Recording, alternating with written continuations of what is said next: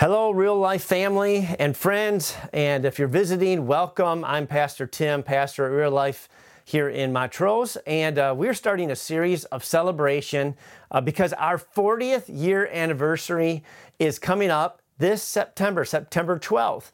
And so over the next 3-4 weeks, we're going to just celebrate what God has done and what God is continuing to do here at Real Life.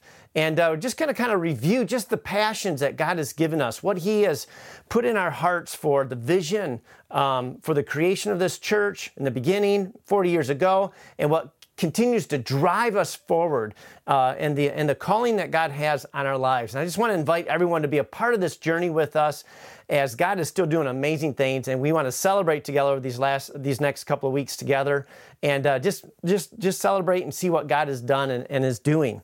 So I'm calling this series 40 Years of Ministry. The story continues. This is our story together. There's been hundreds of people, thousands of people really impacted by these 40 years of ministry through what started out to be the Lamb of God Fellowship, and now we've changed our name just this last year to Real Life. And all of those lives have been a part of this journey together. Not everybody is still with us, but we have touched hundreds and thousands of lives over these last 40 years, and we are going to, by God's grace, continue to see many lives touched and transformed. And I'm just so proud to be a part of this church, so proud to be a part of this family, and I want to thank everyone for just loving one another, serving God faithfully, especially our founding families, our founding pastor, Pastor Bob Koch and Sherry, our founding elders and families. Wow, just want to say I'm so thankful for the leadership you have shown, the heart that you have maintained, your courage, your convictions, your love, your passions for God and for people. And so let's celebrate together. And today I've got a message for you that I hope is encouraging, but also just really motivating as well as we move forward for what God has for us. The church is not a business to run, right? The church is not a religious club to join. The church is not a building to maintain. The church is God's family. And today's message is entitled, "The Church is People." God's family. The church is not any of these other things. It is you and I, the children of God, people who have been redeemed by God. That is the church. And so I want to talk about family. I want to talk about relationships. I want to talk about how we together as the people of God have been called together to love each other, support each other, and have real relationships in our lives together. That's the challenge today. And those relationships lead us into a life of freedom and healing and wholeness. This is God's idea. This is not a work of man. The church is God's family. God is at the head of the church. He is our leader. Jesus is our Lord. He is our commander-in-chief, right? He is the one who leads us in victory. He is the one who died for us, who saves us, who heals us, who leads us, who holds us all together. We are His people, the sheep of His pasture, right? So this is not a religious organization. It's not a business. This is people. It's you and me, the people of God. Our beginnings as a church 40 years ago started with a group of people experiencing the presence and power of God through the infilling of the Holy Spirit. We had an intimate, powerful interaction with God Himself. And this was a personal encounter that our founding families had with God. It lit a fire inside of them, and God called them to begin this work together, this church. The history of the church, and what I mean by the history now is the church at large. Over the course of the last 2,000 years, the history of the big church, right, throughout history in all parts of the world, we have seen over and over again the tendency of man to control and organize God. All right? A bad tendency. When mankind takes charge of God and begins to define and dictate to God who He is and what He is and is not allowed to do, we have something called religion. When mankind takes this thing over, it becomes religion. but Jesus came to give us a relationship with him. It is very difficult to maintain what I consider a spirit-led and a spirit-filled church. It's very difficult to have a church where God truly is in charge because we are human and we're innately flawed. All of us are tainted by sin. And the fallen nature of pride, selfishness, lust for power and control, it's nearby all the time, right? And so we see glorious examples of God leading the church through God-appointed leaders but in history. But we also have seen tragic takeovers by the human spirit, not the Holy Spirit. And when the human spirit takes over, it makes a mess, and there's abuses, and there's a lot of hurt and pain and brokenness, right? And so I just want to applaud the 40 years of faithfulness to God and to loving God and loving people that our leaders in our congregation have shown. Of course, we've had hiccups. Of course, we've had mistakes, and we regret those. But God has been faithful to do a great work through the Lamb of God Fellowship, which is now the real life, in real life. And I believe God is going to continue to lead us with His strength, His wisdom, His grace, His love, His peace as we go forward. And so let's continue to strive for unity in the Spirit and strive for unity together. Hi, Real Life family. I'm Hal Eargood, and my wife is Kelly. We hope you're enjoying our family's 40th anniversary celebration. For the last 40 years, God has blessed us with so many miracles and teachings for our life together in Christ. We know that the best is yet to come, and we want to grow and be ready and available for God's purposes for our real life family. Kelly and I have been involved in life groups for many years. We have been able to grow in faith and knowledge of who God is and who we are in Christ. It's been a lot of friendship, fellowship, and the time to get to know people and share in this life God has given each of us. Most important is the time spent in God's Word. It has allowed us to know who Christ Jesus really is, to understand His plan for our life. As I said, in life groups, you learn who you are in Christ and how He has empowered you to win with the gift of the Holy Spirit. When Jesus said, "I must go," it was so He could send His Spirit to live inside each of us. You have your own personal Jesus living inside of you. How amazing is that? He has also promised that He will never leave you nor forsake you, praise God. Life groups allow you to grow at an accelerated pace. When we spend time together in God's Word, we share knowledges and experiences that allow us to glean from each other. We learn from different perspectives that each of us bring. We're able to take time and get answers from God's Word that we've not seen before. God's Holy Spirit opens our hearts and our minds in truth and wisdom. One last word I will leave you with. You are either growing in Christ or falling away from Him. Always know just how much He truly loves you. May God have His way in your life always. Bye for now. Hi, my name's Kelly Eargood, and I'm married to Hal Eargood. Life groups are the lifeblood, we believe, and pulse of the church. We learn through continuation of study on topics or the message that pastor brings. Many times, our life group has been 6 to 7 couples, and we do have individuals as well. We strive to build relationships and trust as we get to know one another better. We laugh, we cry, we comfort, and most importantly, listen to one another. Hi, I'm Dave Smith. And hi, I'm Kelly Smith. You know, when we started out many years ago, and I can't remember the exact year, do you? About 2005, I would guess. All I knew is that we were looking for Jesus. And Kelly wanted to go to this weird church in Montrose that I wasn't really confident about, but I just knew that I wanted me and my family to go to church together. And in that, we ended up coming and finding out that these people were strange. But after we were here for a little while, Kelly told me that I signed us up for this life group thing. And I just thought, oh, crap. These people are going to want me to go and show up and tell them all everything that I've done and confess all my sins and all these things. And I wasn't ready to do it. But if it meant that we were going to get closer to God together, I went ahead and went. And it wasn't like that. It was about Jesus showing up. And it showed up in those people that we got to know, we got to love, and we got to become just great friends with. Well, they become part of family together. Yeah.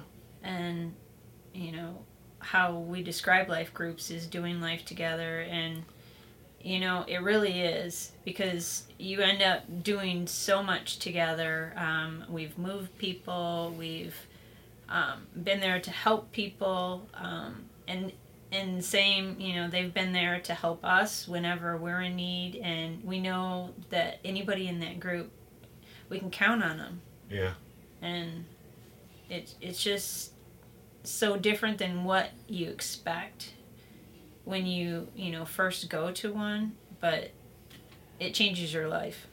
Changed ours, Yeah. for sure. And I think the biggest thing, you get to know people that help demonstrate the love of Christ, and it's definitely changed our life for the better so that we can demonstrate the love of Christ out in the world and with groups too. If leaders and the congregants of a congregation remain humble before God, if we remain humble before God, if we continue to be filled and dependent upon the Holy Spirit, if we remain vigorously loyal to the Word of God, then we can maintain a Spirit-filled, Spirit-led church. And that's what we have here at Real Life, and that's what we strive to continue to foster, is a Spirit-filled, Spirit-led church where God is our leader and man does not take over control, but Jesus and the Holy Spirit and God, the Father, is in control of our church. Amen? Can I get an amen from somebody? We don't need religion, right? We need God. And that is one of the biggest founding purposes of this church, was the presence and the power of the Holy Spirit filled people. And we had an encounter with God, and that's what drives us forward, that each and every one of us will have that same encounter with His presence. And we will live dependent upon Him, not man, right? And He will lead us and guide us. So the church is not a work of man, but a family of God. Right? And God is in charge, God is love, and God is all about loving, redeeming, healing, growing, and empowering people. So that's what real life is all about. The same thing, right? Trying to learn how to love, allow God to redeem and heal and make us whole, to encourage us to grow and to be empowered in Him and through Him, that we might be able to fulfill the purpose God has for our lives. And there's really, the word for church in the Greek is this word ecclesia.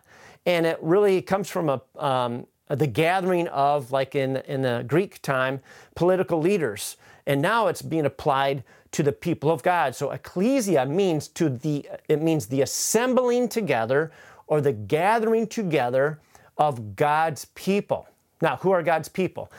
People who are of faith, people who are trusting in Jesus as Lord and Savior. That's the church. It's people who are trusting in Jesus as Lord and Savior, gathering together.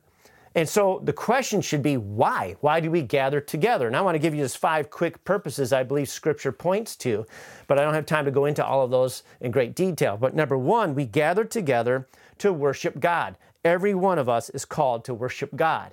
Right? Number 2, we gather together to be built up in our faith, and in Scripture, that's fellowship. That's why one of the parts of the original church's name had the word fellowship in there, the Lamb of God fellowship. We are a group of people coming together to have relationships with one another, because together we are stronger, we are better, and God created the design of the church to be people encouraging, building up, helping, loving, supporting other people, okay? So that's the second purpose. Every one of us is called to love one another. We're called to worship God. We're called to love one another, right? Number 3, we are called together to become more like Jesus, to be His disciples. Every one of us is called to become more like Jesus, to be transformed. Number 4, to be equipped to reach the lost. Every one of us is called to be a witness of Jesus, right? And finally, number 5 is to be empowered to minister. that there is a mission for each and every one of our lives. And that mission is to extend the gospel, to extend life, to extend restoration, transformation through the good news of Jesus Christ. So we all have a mission. And every one of us is called to fulfill that mission that God has given us, okay? But today I want to talk about fellowship or relationships, right? The church is people. We are better together. We need each other. And we are relational beings. This is how God created us to be. And as I talk about this, I want to just compare the difference that I see and it's kind of a broad comparison between relationship type, doing church as relationship focused versus doing church as a religious focus. I talk about this often because it is at the core of who we are at Real Life. Just the name itself, real, is counter to religion, okay? We're not trying to pose some sort of a front of we're going to do these rules, we're going to be like this person. We're real people, right? We are real people with real problems, but we have a real God with real solutions, right? So we're not trying to be better people in and of ourselves. We are trusting in God, in this relationship with God, and that He does these works in us to change us. Now, religion is a little bit different. That's where you're focused on you doing the right things in order to please God or to become good enough for God or something like that, to check the boxes off. And it's a different focus. It's like you are responsible to do the right things. You are responsible to not do the wrong things. And somehow your status with God is dependent upon your ability to do those things or not do those things, right? That's religion. And that's mankind putting into place the dictating to us how that should be. But this church started with a personal encounter with God, a real relationship with God. In our own messy lives, God entered and started to change us and revolutionize our soul and heal us and set us free. And that's what we want to offer to every single person out there, because religion is not the answer, but Jesus is.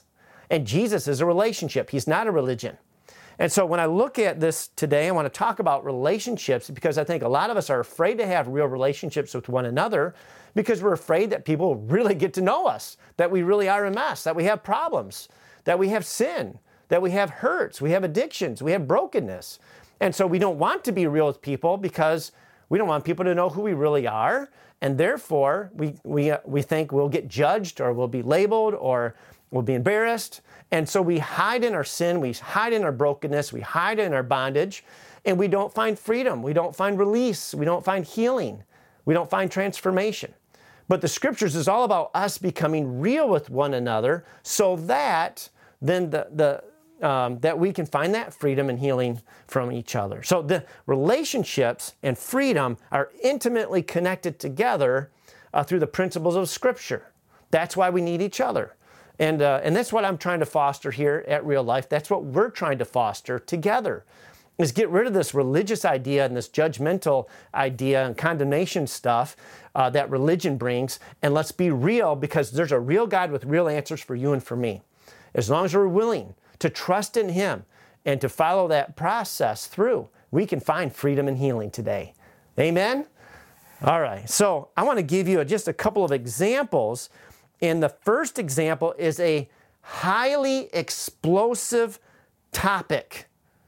And, I might offend some people, but I just want to give you an example of the difference between religion and relationship. And I ask for you to follow through and allow me to share the rest of this message without tuning me out. So the first example would be something like this. Let's say that a person with a gay lifestyle enters into our church, comes to our church. If you have a religious mindset, your initial reaction would be that that person is in sin and your focus is on that particular sin itself, right? Because it's very clear in Scripture that homosexuality, that lifestyle, is sin. There's no question about it, that's what the Scriptures tell us. And so the problem with a religious mindset is that we focus on one another's weaknesses, one another's sins, one another's troubles, and that's what we get all fired up about. But a relationship church, okay, that's depending on a relationship with Jesus, sees people as Jesus sees them. And the focus is not on the sin, the focus is on the soul. Let me say that again. The focus of Jesus, and I'm going to give you 3 examples out of the scripture, is always on the soul of a person, not their sin. If their soul is healed, the sin will be changed, right? That situation will be changed, will be healed, will be redeemed, will be transformed. Our lives are transformed when our souls are healed. There's insecurities in us, there's pride in us, there's just wrong thinking in us. There's thoughts that are contrary to God's word in us that we believe to be true. But when our soul gets healed or set free from those things, the outside, and I'll call that the outside performance of sin, gets altered. Do you see? Religion starts on the outside, trying to change the outside, but a relationship with Jesus, he always starts on the inside. He saves our soul. He heals our hurts. He calms our fears. He sets us free. And then the outside changes. And that's what real life is all about. We want sinners to come to this church, right? Why? Because we're all sinners. If we don't allow anybody to come to this church that doesn't have any sin, nobody's going to be qualified to come, right? Isn't that true? And that's what was true of Jesus. And he was criticized by the religious crowd, that he was a friend of sinners. So if you want to love people like Jesus loved us, you also will look like a friend of sinners. Now, I'm going to go through this a little bit later in this message. It doesn't mean that sin doesn't matter at all. And I'll show you how Jesus addressed that issue. Let's go on. Another example would be, let's say a greedy person, right, walks into the church, and a religious mindset might not even notice that person is greedy. And so that person might be behaving themselves, they might be dressed fine, they might be playing the part, and they're welcomed with open arms, but inside their heart, they could be really greedy, right? Self-centered, could have a selfish heart. Now, what most people don't realize is that is in the same sentence as homosexuality in the scripture, that it's sin. It's sin to be greedy. It's in the same sentence as the sin of homosexuality. So, but yet, if we're just looking at the outside, we might not even notice that and not even be concerned. But a relationship-focused church, okay, having real relationships, is concerned about the soul. And anything that's out of order in the soul needs healing, because there's more freedom and more liberty that Jesus wants us to experience. And that's how we are at this church. It doesn't matter what you look like on the outside, if you're putting on a show for anybody else, because it's your soul that Christ wants to redeem. He wants to get inside of every one of your issues in your heart, because there is more life in Him than there is in any other means that we would pursue in this world. And so what if an alcoholic walks into this church? What if someone who's addicted to drugs walks into this church? Is there an answer for them? Absolutely. Real life. We're just real people with real problems, but we have a real God who has real solutions. And the solution isn't get your act together. The solution is discover the presence and power of God. When God comes into our hearts, when we allow Him into those spaces, He heals, He redeems, He sets us free. And only God can do that. Only God Himself can do that. So we want to encourage and create an environment where every single one of us can meet with God in this place, right? And we're trying to seek Him, because He is our answer. He is our solution. So let me give you a final scenario. You walk into this church. You walk into this church. You have problems. You have sin. I have problems. I have sin, right? And here's what's true about you and me and every single one of us on planet Earth. You have incredible value in God's eyes.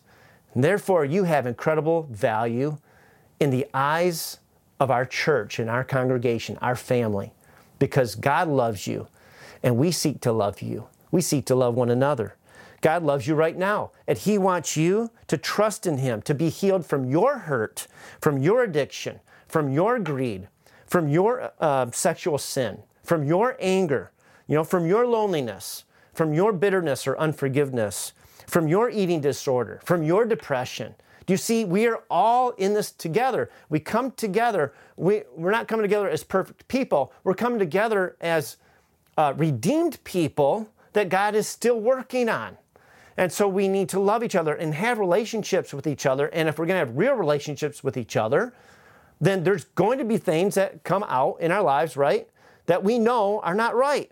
And that's how God wants to give us healing and freedom. So we need to have relationships, authentic, godly relationships where we're real with each other so that God can get in there and do a real awesome work of redemption. In the early years of their church, we didn't have a church building.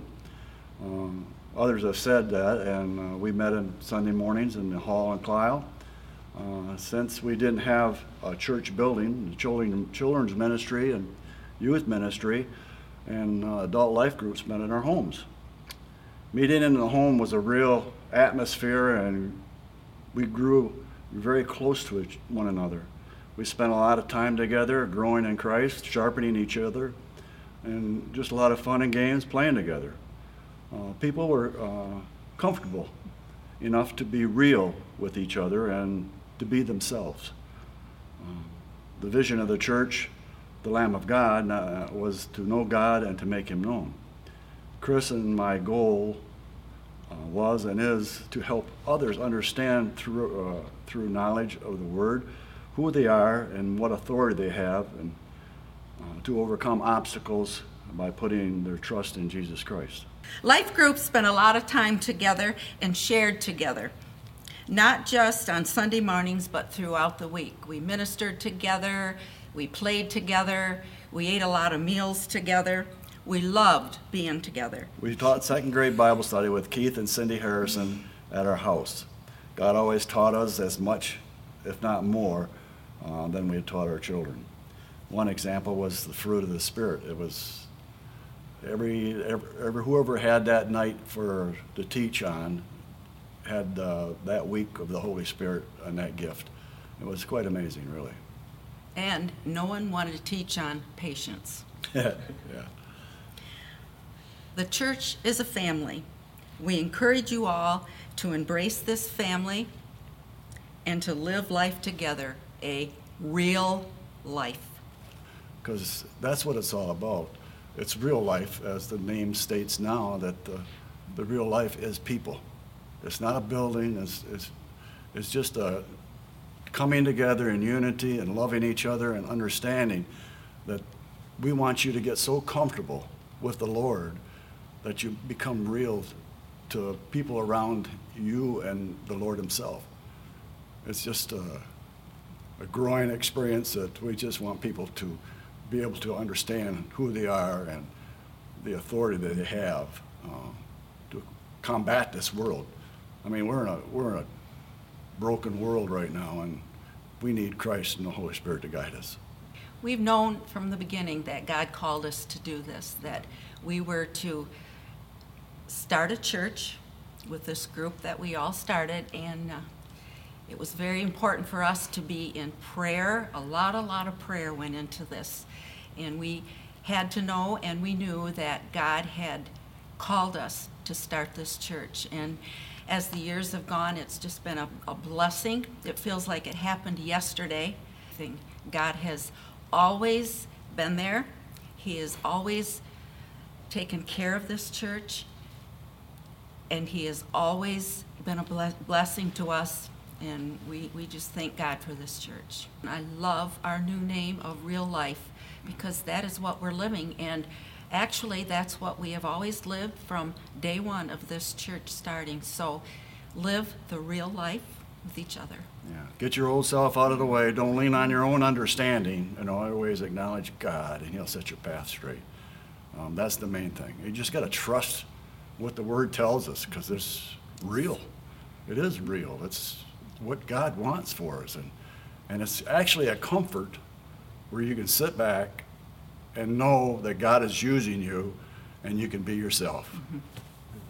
We just like to say how much we love coming here to Lamb of God, now known as Real Life, which I love the new name. And we experienced coming here 21 years ago, and when we came, I think we could both say we were kind of in a place of needing some ministering to in our hearts. And God brought us here with just to visit that Sunday, and here we are 21 years later. Because what we found, we were looking for a body of believers who loved one another and cared about one another. And when we came here, Pastor Bob and Sherry were the pastors, and they so touched our hearts, and they brought healing. And I think we can say from the first day, right, we knew that this was where we were going to be. Yes, and so beautiful, welcomed and loved on, and just a wonderful church to belong to. And we felt right at home the first time we come through the doors, and it was like a refresh when we walked through the doors. It was like just to be refreshed and pulling ourselves back to who God made us to be. Yeah. And one thing we realized right away is that that we needed to be a part of a family. Again, we had been a part of a church family for years, and we knew we needed that. And God brought us to the exact right church. And we went through some classes at that time called Cleansing Stream, and we got to know so many people. And we cannot ever impress enough that the need, when you come here, you're going to see a lot of beautiful, loving people, but you also need to get to know them. And thankfully, we have had lots of life groups. We've had a life group for years that brought us all so close that we're like brothers and sisters. And I cannot tell you how many times we went through losing our home in a fire, and the church family reached out to us in amazing ways. And everything we've went through, and I pray that you would see that within this body, that this is not a normal church. This is a church full of people who love. We came here very hurt, broken, and it just felt refreshing when we first come, and so many people gathered around us. And in the life groups, you become a little family together, and you get to know one another, and you teach, you learn through God's Word. And the deeper we go into His Word, the more the abundant life that He has for us here can be ours. It's just so many of us don't realize and don't know all that He did for us. And it's all in the salvation practice, just accepting Him and knowing Him and allowing Him to lead us, guide us, and protect us and heal us. And so it's a powerful, powerful word. And some people are afraid of the Holy Spirit, and it's not to be afraid of, because God has provided that for us, that He lives with us, and He's inside of us. And I get so much comfort in that, knowing that. Yes. Mm-hmm. There was a prophecy given at this church long before we came about that this church would be a hospital, and that people would come and get healed, and some would go back out and some would stay. And we felt that when we came. It was a place. It was like triage.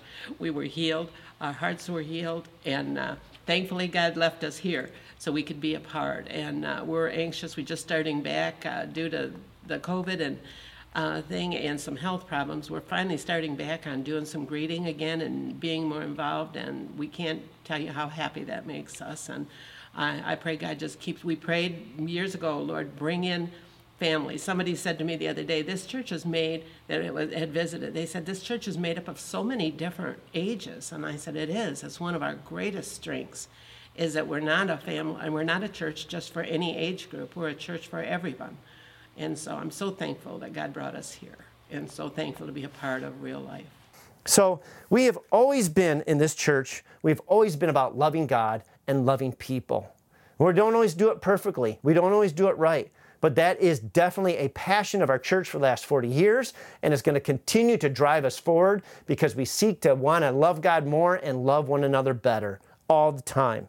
This church is a gathering of God's redeemed children, right? As I said, we're not perfect, but we are forgiven, and we're striving forward for more and more of God's freedom in each and every one of our lives. That's the journey I'm inviting you to be a part of with us. Now, where does this heart come from? I really believe it's in alignment with Jesus himself. I want to give you very quickly 3 examples of Jesus's encounter with people or people's encounter with Jesus, and see what happened. How did he address sin? How did he address people? Was he more focused on the sin or more focused on the soul? The first story I want to remind you of is in John chapter 8, verse 11.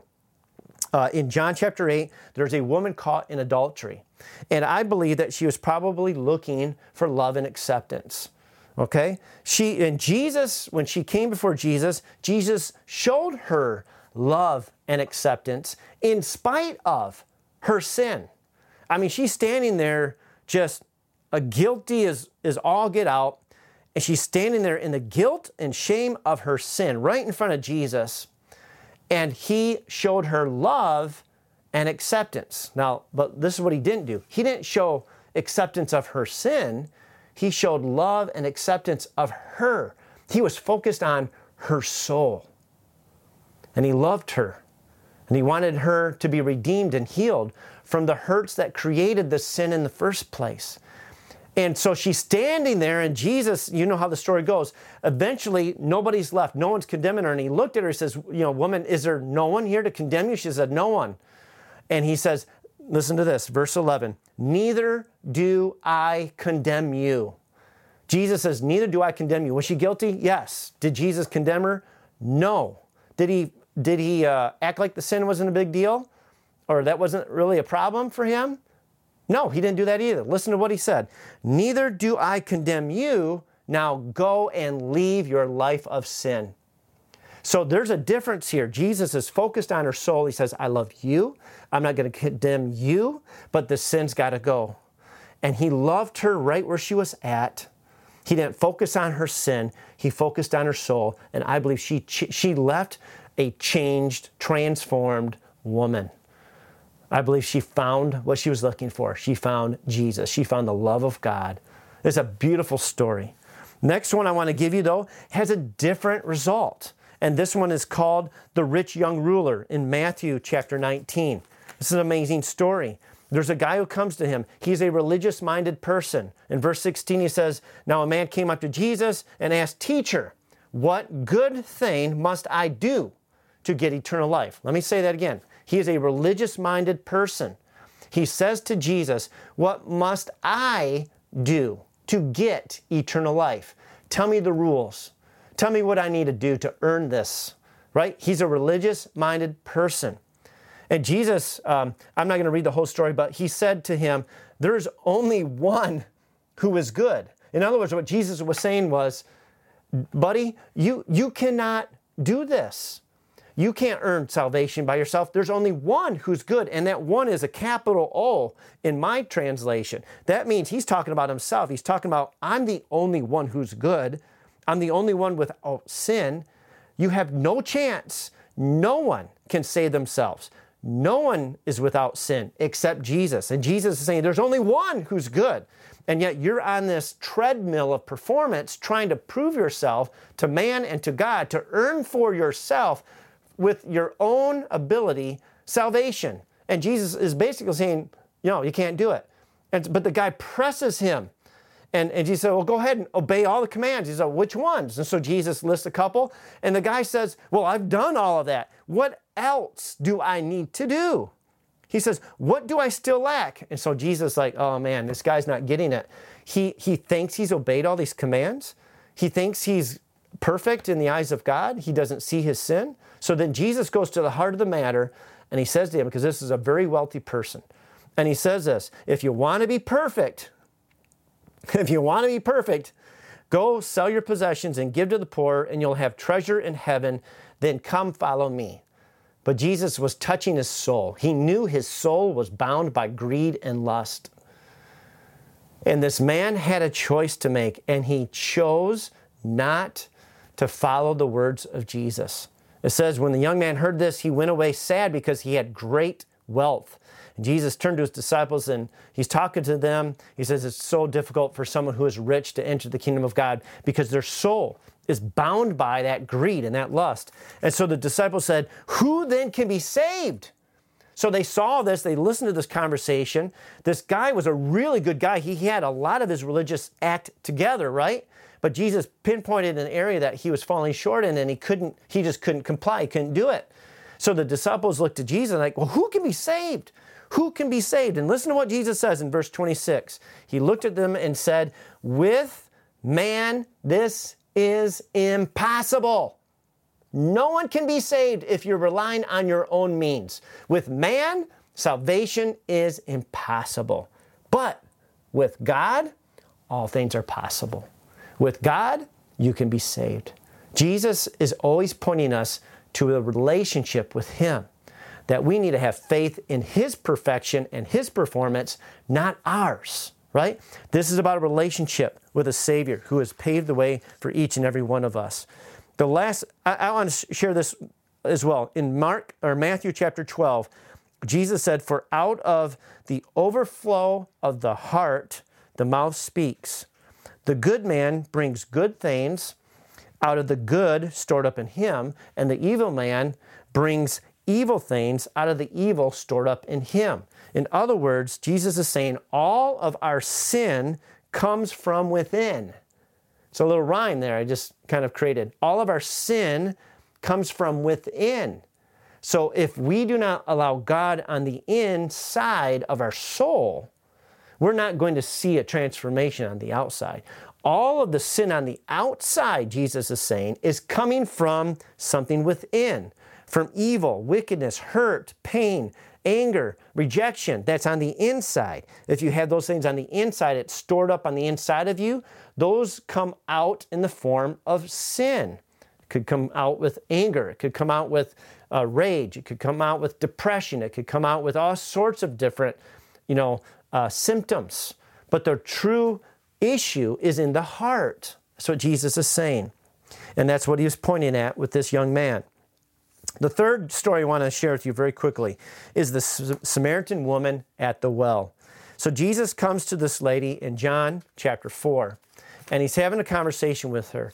Now, this woman had been married 5 times, and now she is with another man who she hasn't married, but it's her partner. So she's with her 6th man. And Jesus knows this. Later in the story, he confronts her with it and tells her that he knows about this. And that convinces her that he's a prophet because he had never met her before, right? But she was obviously hungering for something, right? And so Jesus comes to him thirsting for something. He comes to her and he says to her at the well, please, would you give me a drink? And she's like, I can't give you a drink. I'm a Samaritan. You're a Jew. And she's talking religion. She's talking these boundaries. She's talking these rules of man, right? And Jesus says to her, if you knew who was asking you for a drink, you would have asked him, he's talking about himself, and I would have given you living water for your soul, something that would fill your soul. And obviously she needed something in her soul. She was on her 6th man. She's looking for something. She's looking for some affirmation, some love, some connection, some intimacy. Something was missing in her life, right? And Jesus says this in John chapter 4, verse 13. Everyone who drinks this water in this well will be thirsty again. Whatever you do in this world, it's not going to quench the thirst of your soul. And Jesus goes on to say, but whoever drinks the water I give him will never thirst. Though indeed the water I give him will become in him a spring of water welling up to eternal life. He's saying if you will have a relationship with me, your soul will be satisfied for the first time in your life, and it will remain that way for all eternity. You will find everything that you need in a relationship with Christ. Isn't that awesome? We all long. We all have soul issues, and Jesus is the only one who can satisfy our soul. So then she throws it back, and he tells her about the husbands and all that, and then she throws the discussion back to religion. And Jesus comes back to her and he says this, God is spirit, and his worshipers must worship in spirit and truth. So Jesus is saying, you got to have a personal relationship with God. It's not about religion. It's not about the rights and wrongs. It's about, do you know God? Is your soul satisfied with God? And he's the only one who can do that. And so it's amazing. He has this impact on this woman, and she meets the Savior, and she goes and witnesses to her town, and the entire town come out to meet Jesus. And he stays there 2 days, and many people became saved and placed their faith in Jesus because they found the real living water in a relationship with him. Now, I give you all those examples to say this. Not only do we pursue and need a personal relationship with God and Jesus, and that's what this real life is all about, but we also need to pursue real relationships with one another. We can't just keep hiding from our pain or our hurts and expect for us to be healed from those things. The Bible gives us very clear indication in James chapter 5, verse 16, that if we confess our sins to each other, not just to God, if we confess our sins to God, we're forgiven. But when we confess our sins to each other, the Bible says, and pray for each other, then we will be healed. We will be made whole. We will find freedom. And this is a passion of our church, is that we're not just going through religious hoops here. We're looking for our lives to be transformed. We want freedom. We want healing. We want life. We want joy. We want peace for you and for ourselves. And this is found in this idea of connecting together and having real, authentic relationships. These two things are connected, relationships and freedom. And we need to be real with God. We need to be real with one another. And the Bible says when we confess our sins to each other. Now, this isn't just me saying, oh, I did this, and I tell somebody I did this wrong. That's a real surfacey, shallow interpretation of this verse. What this really means is that you have a relationship depth with someone who really knows you, and you're real with them about your struggles. You're real with them about your soul, about your emotions, about your thoughts, and about your tendencies. And you're talking it out with them, and they're praying for you, and you're finding freedom, and it's a process. It's not just a short on the whim saying, oh, I did this thing wrong, pray for me, and I don't ever have to worry about it again. But we have deep ingrained issues in our soul, don't we? We have some hurts there that take time to process, and we need relationships to be able to talk about and work through what's going on in our soul. That's what this idea of confessing your sins to one another and then praying for one another results in freedom and healing. And that's what we're trying to cultivate here at Real Life. And it's scary. Obviously, it's scary. But if we get enough people around that have a godly perspective and not a religious perspective, right? Have a love and grace and truth perspective, not a judgmental or condemning perspective, then we're going to see some real transformation take place. We're going to find some real joy in this place. And that's been the history of these last 40 years, and that's what it's going to continue to be as we continue to seek God with all of our hearts and love one another and connect with one another. Hello, I'm Keith Harrison. And I'm his wife, Cindy Harrison. And we want to talk to you today a little bit about Cleansing Stream Ministries. And Cleansing Stream Ministries came into our lives because we were taking some classes up in Saginaw to be lay pastors for marriages, when people's marriages were in trouble, like ours was. And we went through some classes, and all of a sudden Cleansing Stream Ministries was introduced to us, actually the whole church. And at that point, we knew that God was taking us in a path that he wanted to use Cindy and I to bring the ministry back here to our church, because we saw the need of people getting healed, people getting set free, people knowing the things that the devil does to us that we had no idea that we allowed him in our lives. It was in 1994, and we got involved with this ministry. It literally changed our lives because God's Word became alive. We were memorizing Scripture, and we were taught how to apply that. And when we memorized and applied Scripture to our lives, like I said, it literally changed our lives. We learned that we could be free from so many areas that the enemy had been trying to use to destroy us and those around us. We could be free from bad choices and past choices we made and receive healing and freedom in these areas. Is it a process? Well, yes, it is a process, and it does take time. It takes time knowing God's Word and believing Him and believing what He says about each one of us. We learned how to pray for one another and that we had power and we had authority because of what Jesus had already done. I want to pass on just a little bit of the knowledge that we learned on really what happened at the cross. And there was a reason for everything that God did through Jesus Christ on the cross. And by all His stripes that He took on, can you imagine all the beating that Jesus took was for us? And to set us free, to break free from the chains of bondage that the devil has on our lives. And I want to talk also about the blood and how the blood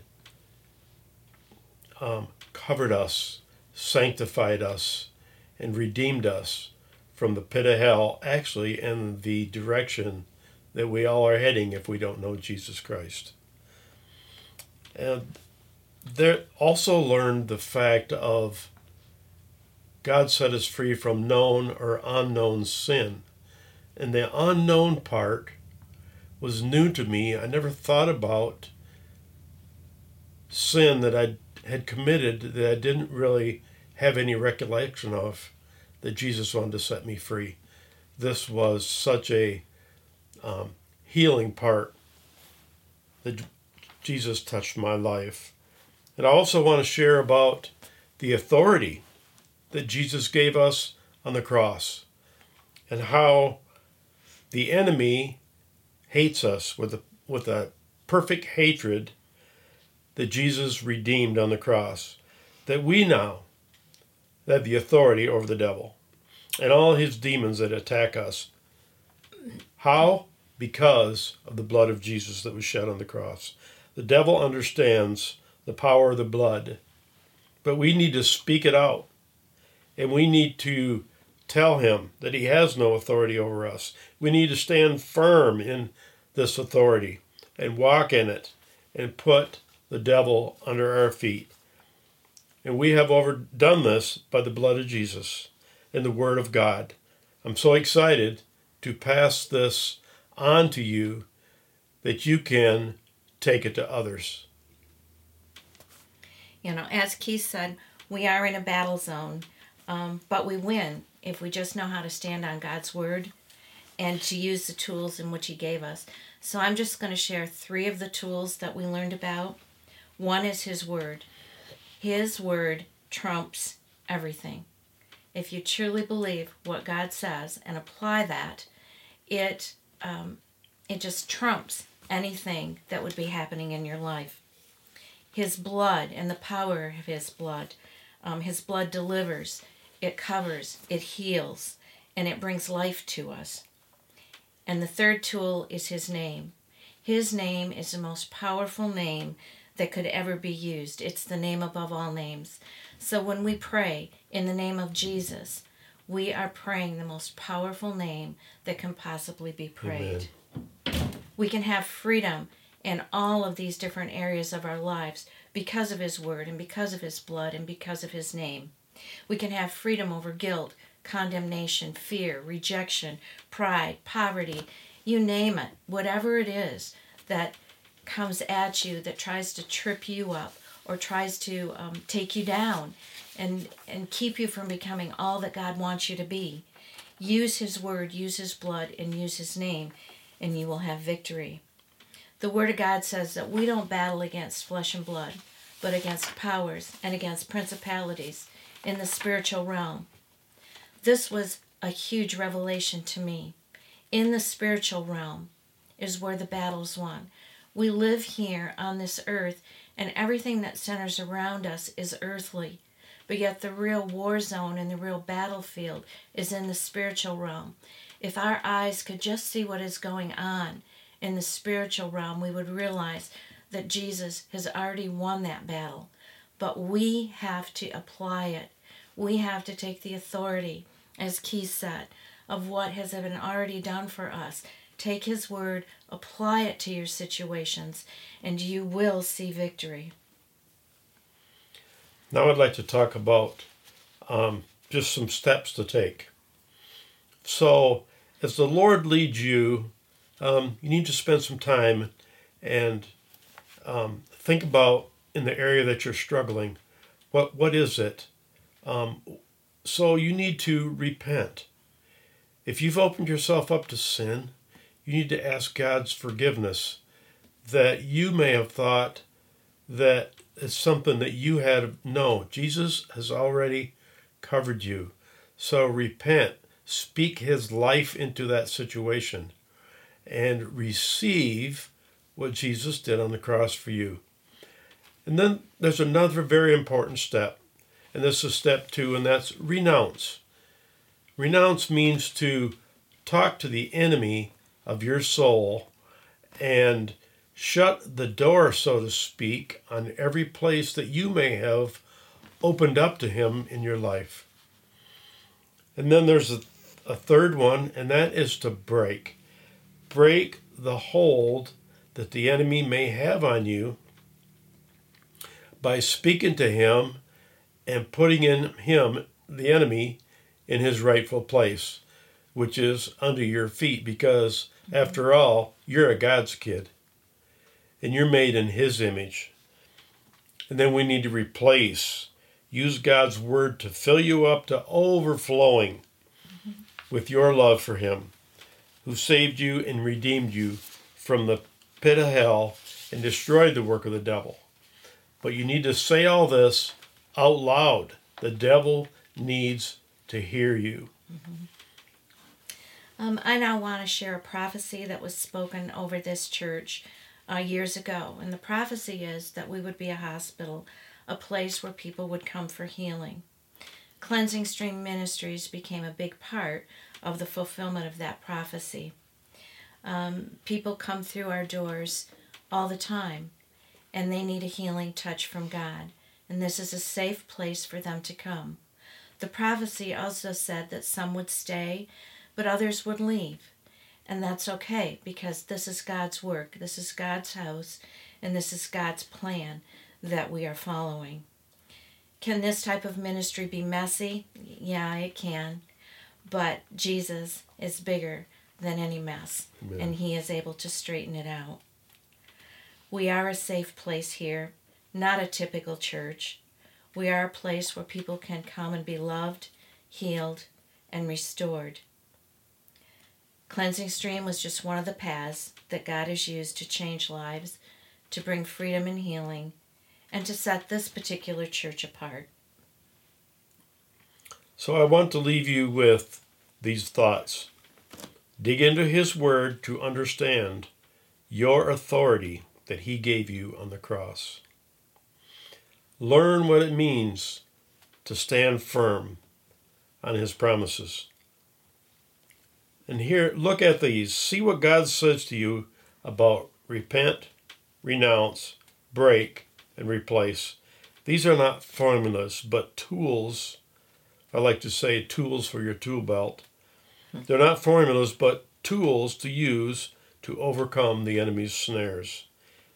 And here's the scripture that says, if God is for you, who can be against you? That's right. Amen. And the final thing I want to add is the Word of God says, perfect love casts out. And according to Scripture, God's love will set you free.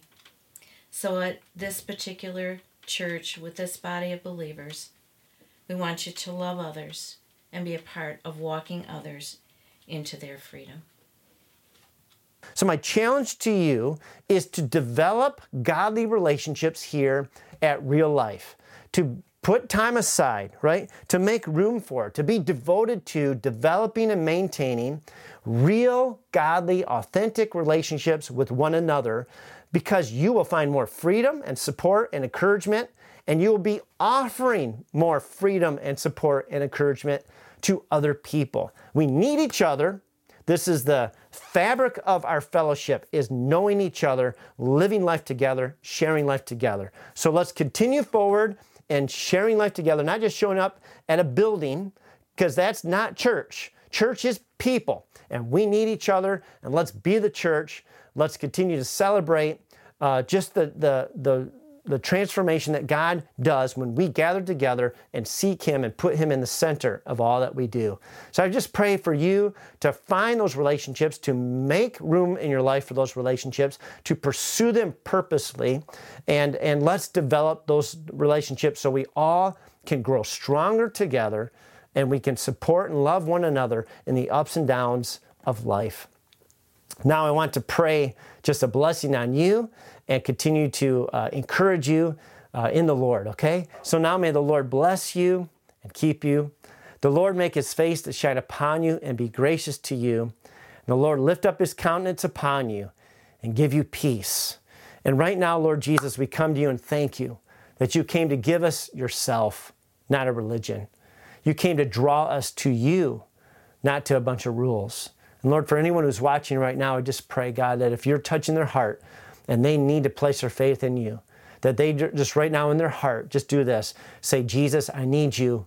I love you. And I thank you for dying for my sins, for raising from the dead, and being my Lord and Savior today. Lord, we invite you into our lives to heal us, to redeem us, to forgive us, and to do a great work in our soul of just healing us and making us more like you. We pray all of this in Jesus' name. Amen. Amen. Well, God bless you, and I hope that you have a great day and a great week, and get out there and find some great friendships and develop those relationships so that you're better and those around you are better because of you. In His name, amen.